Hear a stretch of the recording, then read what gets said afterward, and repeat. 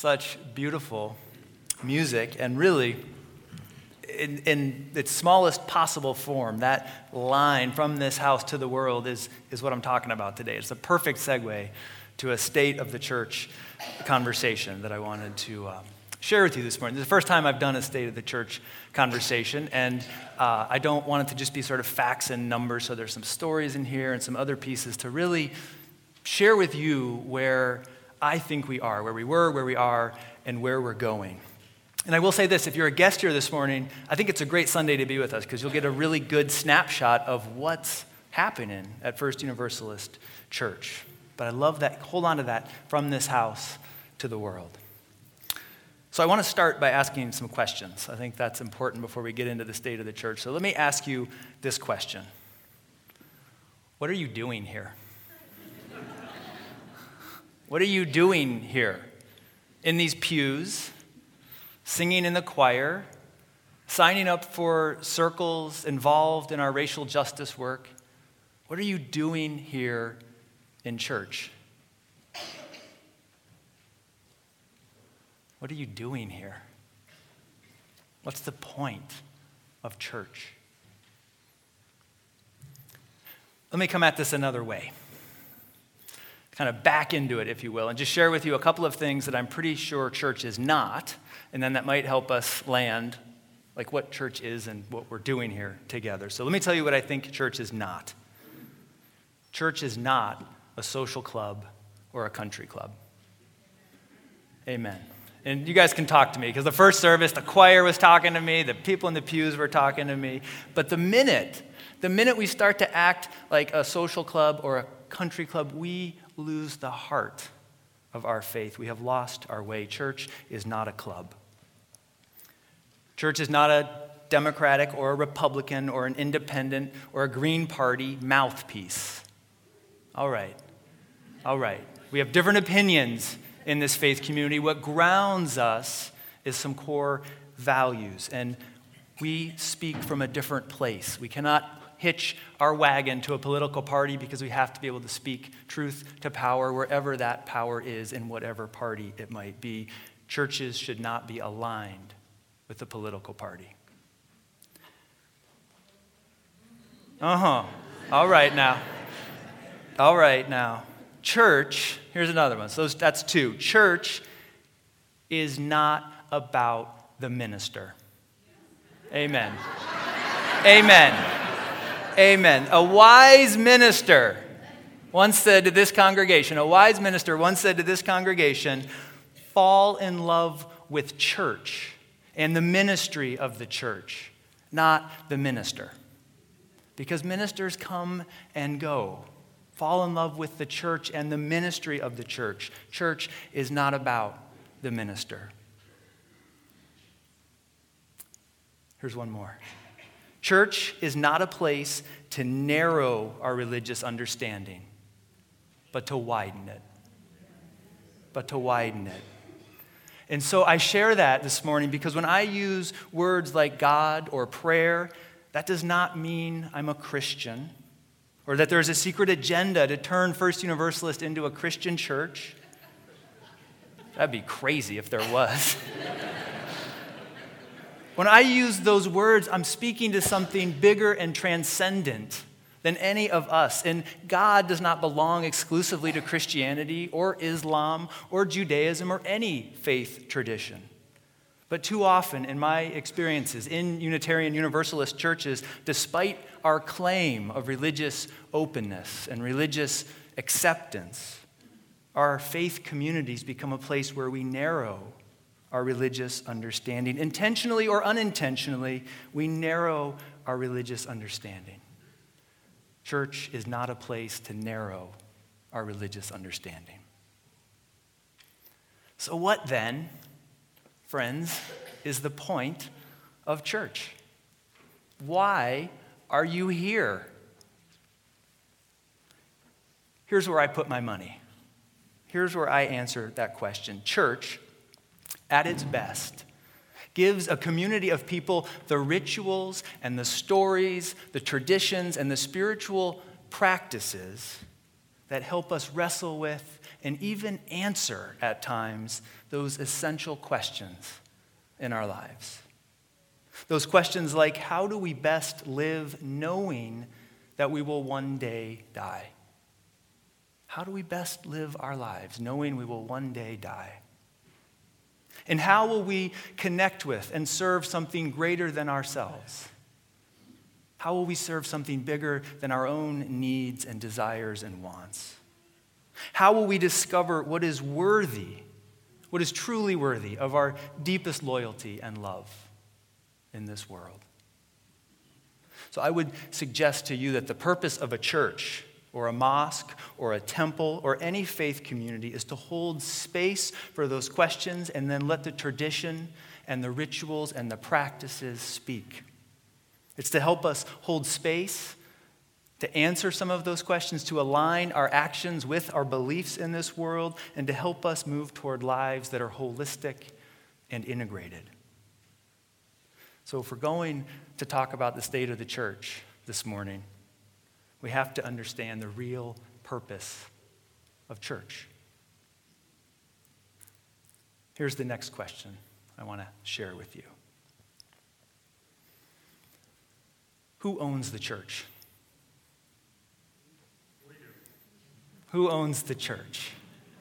Now, we do. These are all legitimate answers. There's an author who wrote a piece around this. His name is Dan Hotchkiss, and he says you could say the board of trustees owns, the elected leadership owns the church. You could say the congregation owns the church. You could say the staff and the congregants in partnership own the church. You could say God. Some churches, some faith traditions would say God owns the church. Those are all answers to that question.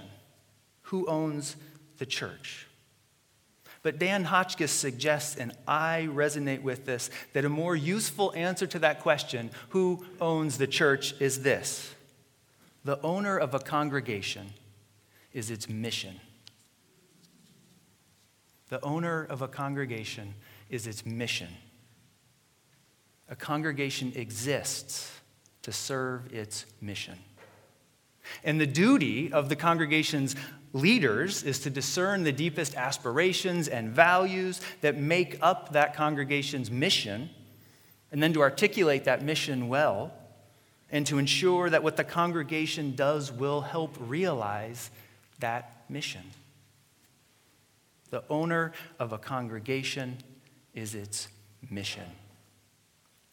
Dan Hotchkiss continues, and I love this part because this part is so countercultural. He says, Dan Hotchkiss says, the job of congregational leaders, this is boards, clergy, lay leaders, and staff, the job of congregational leaders is not to give the members what they want. What? What? It's not to give the members what they want. Now, there's probably some nuance to this, right? I'm willing to grant that. But he goes on to say, for one thing, if the only mission is to current members, the congregation will soon die. And so the mission must be not only to change the lives of members, but of others yet to join. He goes on to say, a real problem with democracy and congregations is that future members do not vote. Right? If they did, at every meeting, they would make up a majority. Right? We are standing on the shoulders of those who came before us who had a sense of who would come after them. Another reason congregations cannot simply give the members what they want is that part of the mission is to teach people to want things that they don't want.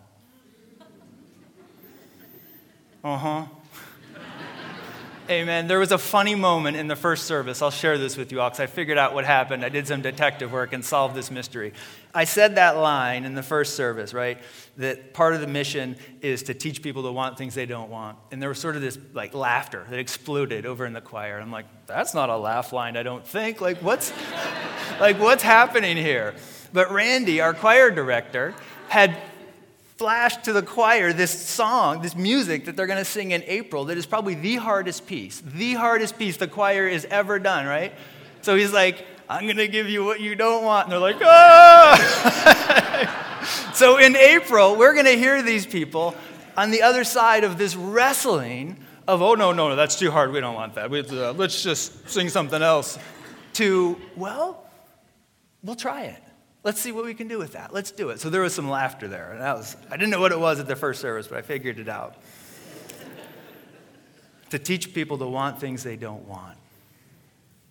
Members, Dan Hotch goes on to say, members of vital congregations testify to many ways the congregation has drawn them out of themselves into service, into changes of career, and into hard work for social justice.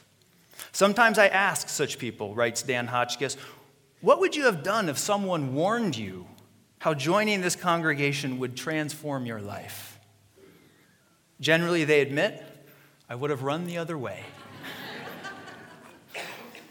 Pleasing people, members, future members, leaders, or anybody else is not the mission. The mission is to change lives.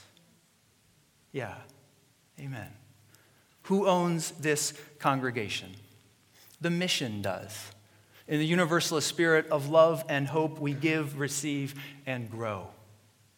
I understand that to say we give, receive, and grow into love's people, the embodiment, the incarnation of love in this world, and we do that acting for justice. Those two questions, what is the purpose of church, why are we here, and who owns the church, are deeply important questions to understand as I now speak to the state of the church at a high level.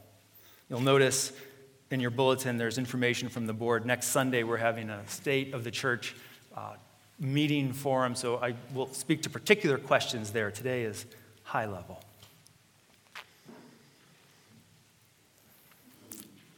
I want to remind all of us that it was less than 2 years ago that our associate minister, Kate Tucker, retired.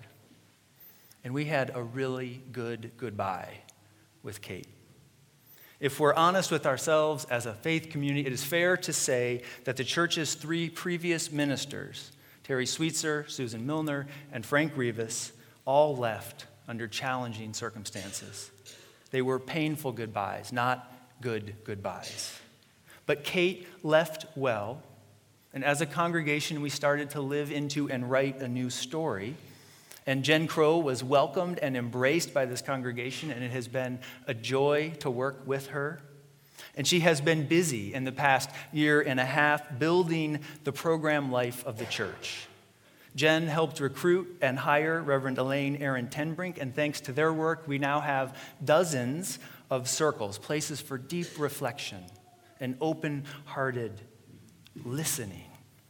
We have 5 Wellspring groups, 5 of these groups, which offer a place to dive deeply into Unitarian Universalist history and theology and spiritual practice. We have an elders group that meets monthly, and there's a steady flow of visitors and new members and even longtime members. I met someone last week who's like, hey, I used to be really active 19 years ago. I'm back. I'm like, that's awesome. There's a steady flow of people coming into this church. Our religious education program, we're all in here on Sunday morning, but we have 500 children and youth registered in our program and hundreds of adults who are teaching and youth advising them. And it makes my heart sing on Sunday mornings when our chalice is lit by those from our religious education program. Because when we're back there doing our centering time and prayer time before the service, they're just as nervous as I am. But when they come up here and light that, I see the pride that they carry as they hold that piece, that ritual of our shared worship together. And our shared ministry in this church is strong. We have hundreds and hundreds of leaders. We have them in the choir. We have them serving as worship associates. We have them as pastoral care team members, as circle facilitators, as intern committee members, as leaders in our Faith in Action, members of the jazz band and the rock band. We have a visual arts team. There are so many places where we can live into those questions about what are we doing here? How do we answer those questions? There are spaces to answer those questions. And thanks to the leadership of the Reverend Ruth McKenzie, our Minister of Worship Arts. And by the way, having a Minister of Worship Arts is a remarkable, amazing thing. As I talk to my colleagues about this, they say, you have a what? Like a Minister of Worship Arts? I'm like, yeah, listen, here's what Ruth does. She works with an awesome choir director and our pianist and other musicians in the church and just creates this whole singing bowl of a Sunday morning worship that holds and cares and tends to our spirits. And when it comes to our Faith in Action ministry, it is something of a new day in my estimation. We are learning to move together as a congregation in our Faith in Action work. We helped. We did our part in the marriage equality work this past year. The ministry team, this was an amazing thing, right? Remember, now, all these states in Utah and even Oklahoma, they're like, oh yeah, okay, it's turning. But at the time, I don't mean to make light of this, but recognize the role we played in a larger coalition in turning the story around in Minnesota. You can see that rippling out around the country. So that is something.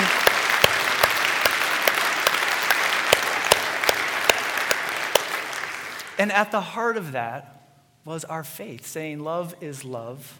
We believe in a God of love, a spirit of love, that people who love each other should be recognized and treated the same in the eyes of the state.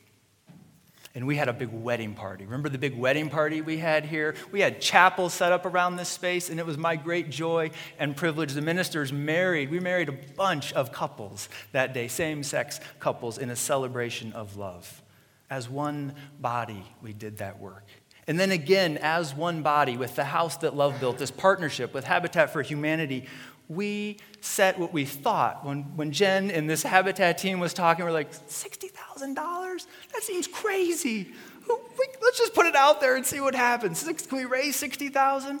So I don't know if you've seen the updated the house downstairs. We raised $115,000 for the house that Love built. That pays for the house, basically.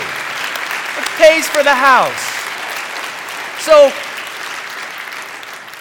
So when we're moving as one body, doing what we can, because people were making homemade mango chutney and selling quilts and having creative fundraisers, and kids were bringing in change, when we are all acting as one body, we have a sense of what we can do. And so now we have a house to build, and we have legislative work and lobbying at the Capitol to do around affordable housing, but something in there caught fire in us as we caught a glimpse of what it means to move together. Our son, all through the Christmas holidays, kept grabbing loose change off the counter and from the car, saying, I want to bring this money in for the house.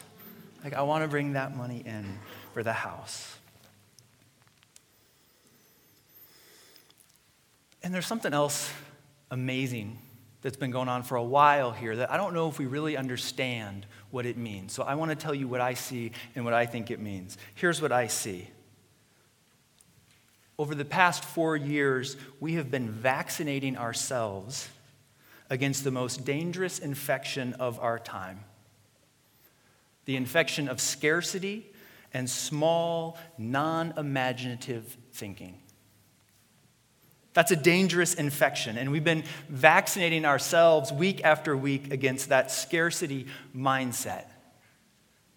You're probably wondering, what is he talking about? Let me tell you what I mean. This. We have been giving away $60,000 a year through our offering plate. This year, if you add the House That Love Built money and the offering plate money, we will give away nearly $180,000 to the community. That is more than a tithe to our community partners. That is a deep expression of generosity, which is at the heart of our faith, this wild, abundant, extravagant sense of deep love and generous love. And I know some of you have said to me, okay, well, that's awesome, Justin, but what about the offering? Can we really afford to give away the offering every Sunday? That doesn't make sense. But let me set the record straight about what happens here, because ministers don't really do math very well, and I don't understand how or why this works. I'll just share the numbers with you, and you can sit with them. When the church kept every penny in the Sunday morning offering, we kept about $25,000 for our bottom line, okay? $25,000. When the church started to give away 50% of the offering, we still kept about $25,000. When the church started to give away 70% of the offering, we still kept about $25,000.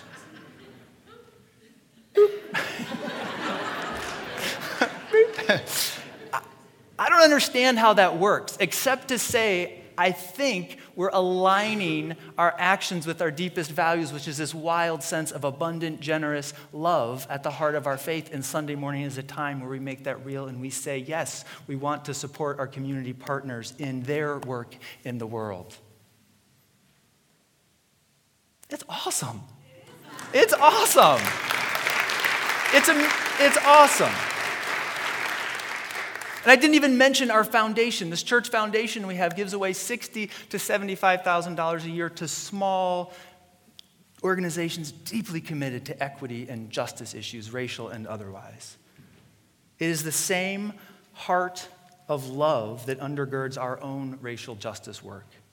Of course, we all have different experiences and life stories around race, racism, and whiteness, but we are clear that racism and our faith are fundamentally incompatible, and we know that beginning this racial justice journey will fundamentally reshape the DNA of this church, and we will lean in with listening and love and commitment.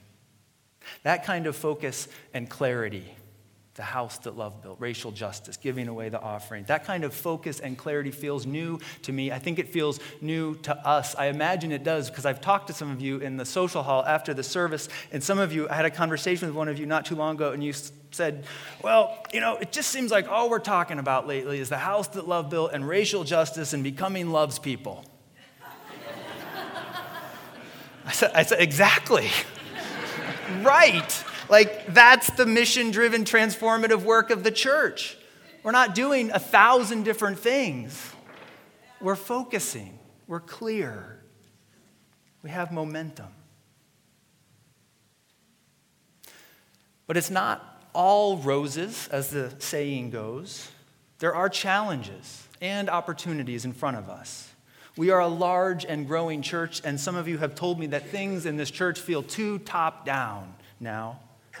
But I want to suggest another way to hold that image. For a long time, I would suggest to you there was no top. I'm just saying it like I see it right now. There was no top. There was no strong ministerial leadership or staff leadership. And so if we're going to stay with that top and bottom image, there was no top. There was deep commitment on the bottom. Lay leaders stepped into leadership in this church and carried it for a long time. Lots of loving, committed lay leaders did that work. It's what held the church together for a long time, but there wasn't a strong partnership between staff and lay leaders. So now there's a top and a bottom, and I'm done with the top and bottom image. Turn it on its side, where you have two ends holding this creative, dynamic container for the mission and the vision of the church to come alive, working in partnership. That is what I see happening. The board of trustees is clear about their governance role, and we, that is us, in this space, are clear that we're charged with making the ministry and the vision come alive. And it is. It is. There are 1,000 people here, children and adults, every Sunday. There's a whole other service, just like you all, in here at 9:30. And there's a whole bunch of kids, just like there are at this hour, at 9:30. Almost 1,000 people every single Sunday. You can feel the energy in this place, but from a staffing and internal infrastructure perspective, we have been struggling to keep up with some of that growth. It's no secret. We've had a number of staff transitions this past year, which has added to those challenges. And for some of you, these staff transitions have created confusion, a lack of clarity about who's in charge of what, and perhaps even on some level, some distrust. It's been a challenge.